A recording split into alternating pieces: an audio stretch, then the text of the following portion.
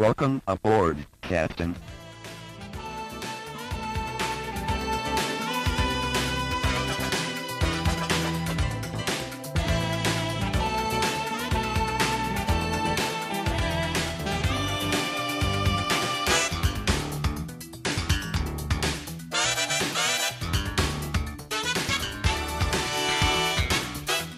Welcome back to Star Trek Minute, the semi-daily podcast where we talk about and celebrate Star Trek IV: The Voyage Home 1 minute at a time. I'm David Stoker. And I'm Chris LaSalle. Hello, Chris. Hey, Dave. How are you? Wonderful. It's Friday. Yay. I know, it's the weekend. Woohoo. Yeah. Yes, sir. Let's get this over with. All right, let's do it. So we're on minute number 73. Mm-hmm. This minute starts with Kirk freaking out on Spock. Yeah. And ends with Chekhov and Uhura wrapping up their photon collecting. Yep. Yeah, the freak out. Yes. We talked about it a little bit on Wednesday. Right. Last minute. Spock didn't accidentally say, but said, hey, probabilities are that our mission would fail if they don't get those whales. Yep. And this is Kirk freaking out. Our mission, you're talking about the end of every life on Earth. You're half human. Haven't you got any goddamn feelings about that? So I think it's one thing to get, chastised by your friend, and then one thing to get chastised by your friend while your two other friends are in the background watching the entire scene unfold. I thought you were going to say, it's another thing when your admiral yells at you or something, but yeah, everybody reacts to it, right? Yeah, so, Spock comes over and he's sort of he's like thinking about it, pondering it. McCoy and, Scotty stop what they're doing, lift up their visors, give each other a glance, and then Spock looks back at them, gives him a glance, and he has his face reminds me of when your dog knows it did something wrong. Like you come home and there's toilet paper is shredded all over the floor, and you're and you go and see the dog, and the dog's laying down, and he's kind of just looking up at you I know I did something wrong and I'm sorry. And that's kind of what Spock looks here is when he gives him the one look, he looks back and he kind of looks like he's the sad little puppy who knows he just made a mistake. Yeah, for sure. I think that's a great way to look at it. Half expecting McCoy to say something like, "Yeah, Spock. Yeah, you doofus. Way to go." Yeah. I thought it was. I will say though, it's interesting. I've never really thought about. We know Spock's half human, half Vulcan. Yep. And I think we've maybe talked about a little bit geez, he knows an awful lot about Earth history, and maybe that's because he's half human, so he has that interest. Right. But I never thought about, throwing that back at him like Kirk just did, right? Yep. The end of all human life on Earth, right? That doesn't, you should have some feelings about that because you're half human. I don't. It seems dumb, but I guess I've never really put those two together. I just, I'm thinking, humans are everywhere, right? Not just on Earth, but yeah, he really has two homes, Vulcan and Earth. Yeah. So again, something I never really thought about before. Yeah, and I know that I find it's also that interesting line of don't you have any feelings about that? Obviously, it circles around to the beginning of the movie when Spock's taking the test, and the whole message is, how do you feel? How do you feel? And we know that Spock basically has come back as a Vulcan. He's not, as Amanda says to him, the computer knows that you're half human. Right. But you're taking the test, you're going on your life with as if you're a Vulcan. He's purged that emotion thing. It's all about logic now. Right. Yeah. He's not the Spock we know. no love Right. yet. Right, and I think it's just such an interesting line that throughout the whole movie he has been that logical Vulcan Spock, and this is the moment where Kirk kind of gives it to him, and like I said last minute, where he's like he kind of has had his full. He's like, I'm interpreting it as like Kirk is saying, I've tried to make you understand who you were. You were my friend. We were connected. Think about you're half human, dude. Think about what you just said and what that means. Like, and I'm not saying that like in a mean way, like, No, yeah. like you think about what you said, young man. No, just like you're half human. Think about what you just, that's the end of everyone on Earth. Like you've got to you've got to feel something about that, Vulcan or not. Are you? Do you think that like Kirk has given up at this point? Is that? I mean, No, he's no. definitely hit I his don't limit. Yeah, I think he just hit his limit with Spock, where he's just kind of annoyed and like, I'm done with you right now. And he just sort of storms off. Let's pay it to I mean, there's a couple of interactions that they have, coming up, but I'd like to see how this kind of resolves. Right. Because Kirk is obviously way ticked off. Spock you can tell he's a little chastised, like you said, sad puppy dog. But what does Spock do about it? And how does Kirk move on from this? Right. I want to pay attention to that because I know, obviously you've seen the movie, right? I know what happens, Yeah. but this is really interesting moment for those two, and I don't quite remember how they get past it or they move to the next phase. Right. Okay, cool. Yeah. So anyway, moving on. so we move on to Bored Chekhov and Bored Uhura just sitting there collecting the photons. They're just kind of sitting there like they're totally bored. Like, how long is this going? They're the two kids in the back seat. Are we there yet? Are we there yet? Right. Like they want to be anywhere else than where they are right now. Yeah, I mean that's got to be stressful. I mean they're not hiding in any kind of way, right? They're in broad, the lights are on. They're just sitting on the floor, Right. in the middle of this room, essentially. So there's got to be some stress there. Yep. Spock did not build a progress indicator into this device. I know. So they have no idea, right? Other than the little lights are now flashing faster. Yeah. But you would think it would at least give you a progress bar of some sort, like, 90% of photons collected. Right. Yeah. Photons. It's silly.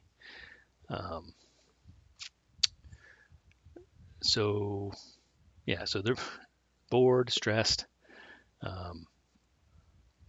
And I find the next sequence, though, interesting, that I would not have thought what they're doing was going to have any negative effect on anything. Right. Because the next scene now is we switch to a couple of... Yeah, so they see the guard overhead. He's walking, he's got his gun out ready, and he's obviously patrolling. Mm-hmm. Doesn't come by, and then they sort of give each other the whew look, and then go back to watching the thing, and then we come to the CIC. Yep. I like the one guy, there it is again, and the other one says that's too weird, and then he grabs Commander. It's cool that we don't have to sit through the whole thing of like, oh, that was weird, and then let's wait and see. Oh, there it is again. So they've already they're waiting for it. They've been waiting for it to happen again. Now it's happened. And is what happened? Is it just that the screen goes dark? Is that? Well, I think that's blinking, and they're getting a power surge. Okay. Oh, it's a power surge. I thought it was a power loss. Is a power loss? Is that what he says? Power train. Power drain. Yes. So we're both wrong. So he says, radar operator says there it is. Electronic technician says that's too weird. Calls over the commander. He says, I thought you gents were running a test program. And the technician says, yes, sir, but we are apparently getting a power drain, and it must be coming from inside the ship. Sure. So it must be the screen going on and off. Right. Yeah, I dig this scene. I think I wonder if we know they've shot some of the stuff on the Ranger, right? Yep. If this is all legit equipment we're looking at, or is this just you know just a soundstage? Right. They just pull together a bunch of things that we think were on the bridge of a ship. Right. So we do have a friend on the Federation. So if Shane could ask his former student if this scene, like the other one, is kind of realistic, or if this is a staged, you know, set. Right. Yeah, that would be good to know. I mean, I guess I'm thinking it must be a set, because really, should we really have access to the bridge of a naval warship? I don't know if any of that's really private information, is it? I mean, is that? I don't know. Again, yeah. Oh, they've got radar on this ship. Whoa. What does that button do? They have buttons. We have dials. What I like about the scene reminds me of, I guess I feel like I've been doing that a lot lately. The scene reminds me of oh my God, it's Close Encounters as well. Didn't I already do this? Was it in this minute? No, we It was talked last about it minute. last minute. Yeah. Okay, so this scene reminds me of in Close Encounters, the air traffic control guys Yes. that are talking to the pilots who see the UFO. Oh, right. Yeah. Remember, and they have that conversation. They go, "Do you want to report a UFO?" And he's like, "No, I don't." Yeah. But man, Close Encounters. I love that movie. That scene it's creepy, and it's not scary, but it's creepy because it's like, you don't see the thing, right? You're just hearing reactions to it, and Yep. the air traffic controller guy is so calm, but I don't know. Now I want to go watch that movie. So can we just wrap it up here?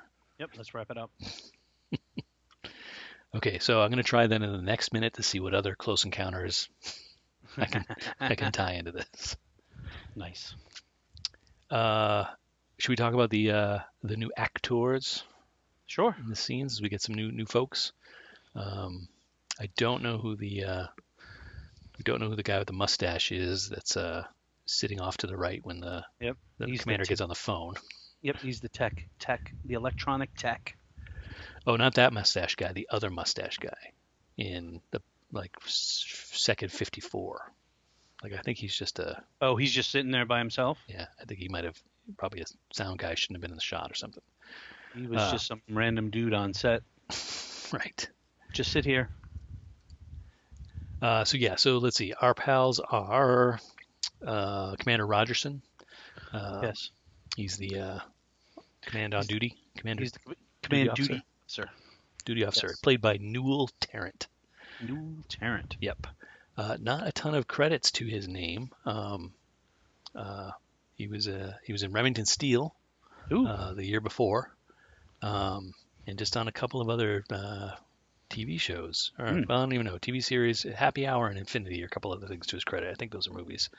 And this is just one of those actors he looks really familiar. I think I've seen him a million times. Yeah, right. But there's nothing else to his resume. So right. And then the two gentlemen that are running the test on the radar. Two electronic technicians, one played by Mike Timoney. Mike Timoney, the latest thing he's done is he does voice work for Red Dead Redemption 2. Oh, okay, cool. Which is game. Yeah, good game, right? And it's not too old, right? It's only the last year or so.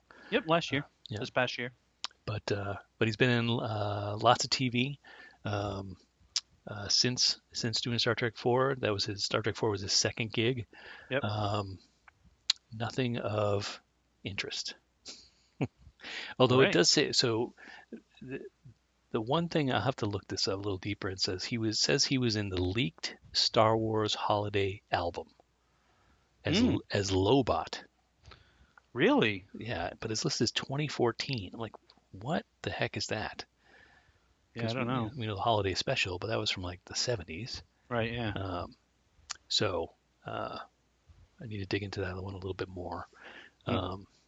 And the only other show that I recognized was Ed.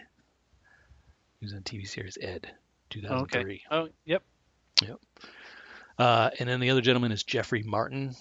Jeffrey Martin has an even smaller resume. He was in Star Trek 4, and he was in Welcome Back, Kotter. Welcome back, Cotter. Yep. Love it. One episode. Yeah, that's about it for these guys.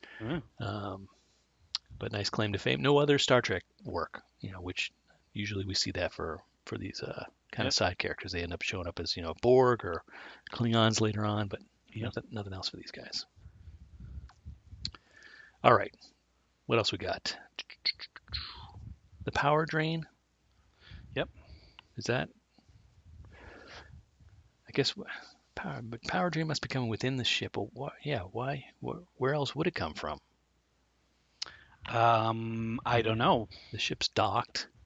Yeah. Are they implying that they, plug in the ship to power on land or something? Or I don't know. Just a weird. Very weird comment. I know what you mean. Yes. The call is coming from inside the house. It's that kind of thing. And then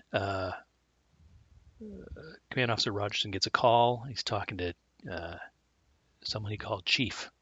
Yes. I'm assuming that's his title and not a nickname. Right. Yes. So he's like, yeah, Chief, we're tracking that too. What do you make of it? Because we don't know. Yeah. You would think they would know. I like the way he delivers that line.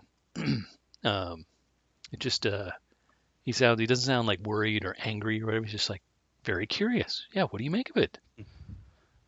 Usually these officer types are like right. So is that how it goes? if I just walked up to you and did that, oh, you're totally being a naval officer. Oh, you're an officer, huh? Yeah. So speaking of being a naval officer, is it normal standard operating procedure to wear like your jacket, like your full on, like I would assume dress uniform jacket?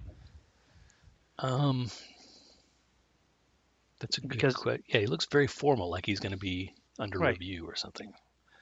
Yeah, so I just, the two dudes there wearing their casual, their Navy shirts. Mm-hmm. And I feel like when you see movies and, generals out and about, they're wearing like fatigues or, their green uniform or whatever. They're not wearing like a jacket. Yeah. I just feel like it's a little formal for being in the office, so to speak. I know they're in the CIC, which is the Combat Information Center, but I just feel like if you're going to be running around doing stuff, like you're not on parade here, buddy. What was the it was Gene Hackman and Denzel Washington. Crimson Tide. Yes. Yeah, they're running around, right? They were the captain and the XO of the submarine. Yeah, he was wearing like his brown uniform most khakis. of the time. And, Gene Hackman wore like the sweater. That's right, yeah.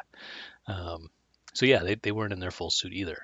Yeah. I don't know, but what else struck me about this guy is when he answers the phone or picks up, he's like, this is Command Officer Rogerson, right? He doesn't just say this is the on duty. He could just introduce himself by title, but he also said title and his name, right? Which I found odd. I guess he's just trying to distinguish himself from the other duty commander. There must be another duty commander Rogerson or something. I don't know. Another one. But then he'd have to say Sam Rogerson. This is Command Duty Officer Rogerson. Not that other Rogerson. That's like Die Hard, where he says he's Agent Smith or whatever. Oh, right. Agent Johnson. No, the other one. No, the other one. No relation. Yeah. All right. That I think that takes us to that, right? We're waiting for the chief to tell us what he makes of it. Yeah. Or actually, no. The last few seconds are Uhura and Chekhov just deciding they're done. Yeah, so it's moving really fast. Actually, the yellow light looks like it's much brighter than it was before. So now that I go back and look, oh, is there a progress bar? Yeah, it looks like that is the progress bar. So it looks like it is full. So progress bar does exist in the 23rd century. Okay, yeah, I see what I missed. Yeah, we don't get to see it tick up from right almost full to full. it's already at full when we cut back to them. Right. But in that case, the little flashing thing should have stopped. Yes, I agree. Yes, the user experience design of this is not great. No. Is But Chekhov? it's functional, Admiral. Yeah. Is Chekhov looks when he pulls it off the reactor, he looks like he's like not happy with it, or the little face he's making, lips are pursed. I know, he's kind of like, the job's done. And I always thought that thing was magnetized to the wall. Yeah, so did I. But he's held it the whole time. I know. All right. He should have been magnetized, Spock. That's a failing on Spock's part. Right. Because isn't Chekhov like getting unnecessarily irradiated? He's leaning right up against the reactor. Oh, he totally is. Anyway, maybe his leather jacket is rated for some radiation. Sure. All right. On that note, shall we wrap it up? Yes. Yes. It is the weekend, but it's also Friday, and Friday is a day we thank our patrons. Yes. Yeah, so we started a Patreon this season for the show, and one of our benefits that we give back to those who donate to the show is we get to thank you personally on the air on our Friday episode. So that's what we're gonna do right now. Do it. I was just about to ask, who's doing it? Me? Okay. Do it. All right. We would like to thank, in order of appearance, or I guess, Andrew. Thank you, Andrew. Thank you to Captain America. Steve Rogers. Thank you to Conrad. Hey, Conrad. Thank you to David in solidarity. I always have to Yes. do a fist pump when I do that. Thanks to our good friends at Giraffe Bear and all their fine wool felted creations. Yes, we love Giraffe Bear. Thanks to Kevin. Hey, Kevin. Thanks to Con Noonian Shane. Yes, one of the best names, yes. Speaking of best names, thank you to Quark's Q-Tips. I always laugh at that one. Gross. Another good name, thank you to Sagacious Crumb. Yes, Sagacious. Can finally say that without stumbling over it. Mm. Thanks to Tibby Bricks. Hey, our Lego friend. Yep. Our Lego friend. He's tiny, fits in your pocket. Thanks to Heidi over at Vibrant Visionaries. Yep. And we've got a name change this week. I think this is formerly the Carlisles, and now they're doing a little bit of a plug. Yep. So we got to say thank you to We've Got It All on UHF 62nd. I know the Carlisles are doing they're doing a movies by minutes on Weird Al Yankovic's UHF. Yes. Right. So We've Got It All on UHF 62nd. Wasn't that their commercial? Like we've got it all. I'm only good for Let's Drink from the Fire Hose. That's the only thing I really remember from that movie. Heave on the marble. Let's drink from the fire. Yeah, I definitely need to give that another spin through because Yeah. I just had some Weird Al. I was listening to some Weird Al this past week, going back into the archives there. Cool. Yeah. Anyway, so thank you to everybody. They were the last one on the list this week. Thanks everybody for sponsoring the show. If you're interested in becoming a patron, head over to StarTrekMinute.com and click on the Become a Patron link. Again, all different levels you can sponsor the show at, and there are different bits of swag and whatnot depending on the level you sponsor the show. So please and thank you. And we'll be back again on Monday talking about minute 74 of the Voyage Home here at Star Trek Minute. Bye now. Goodbye.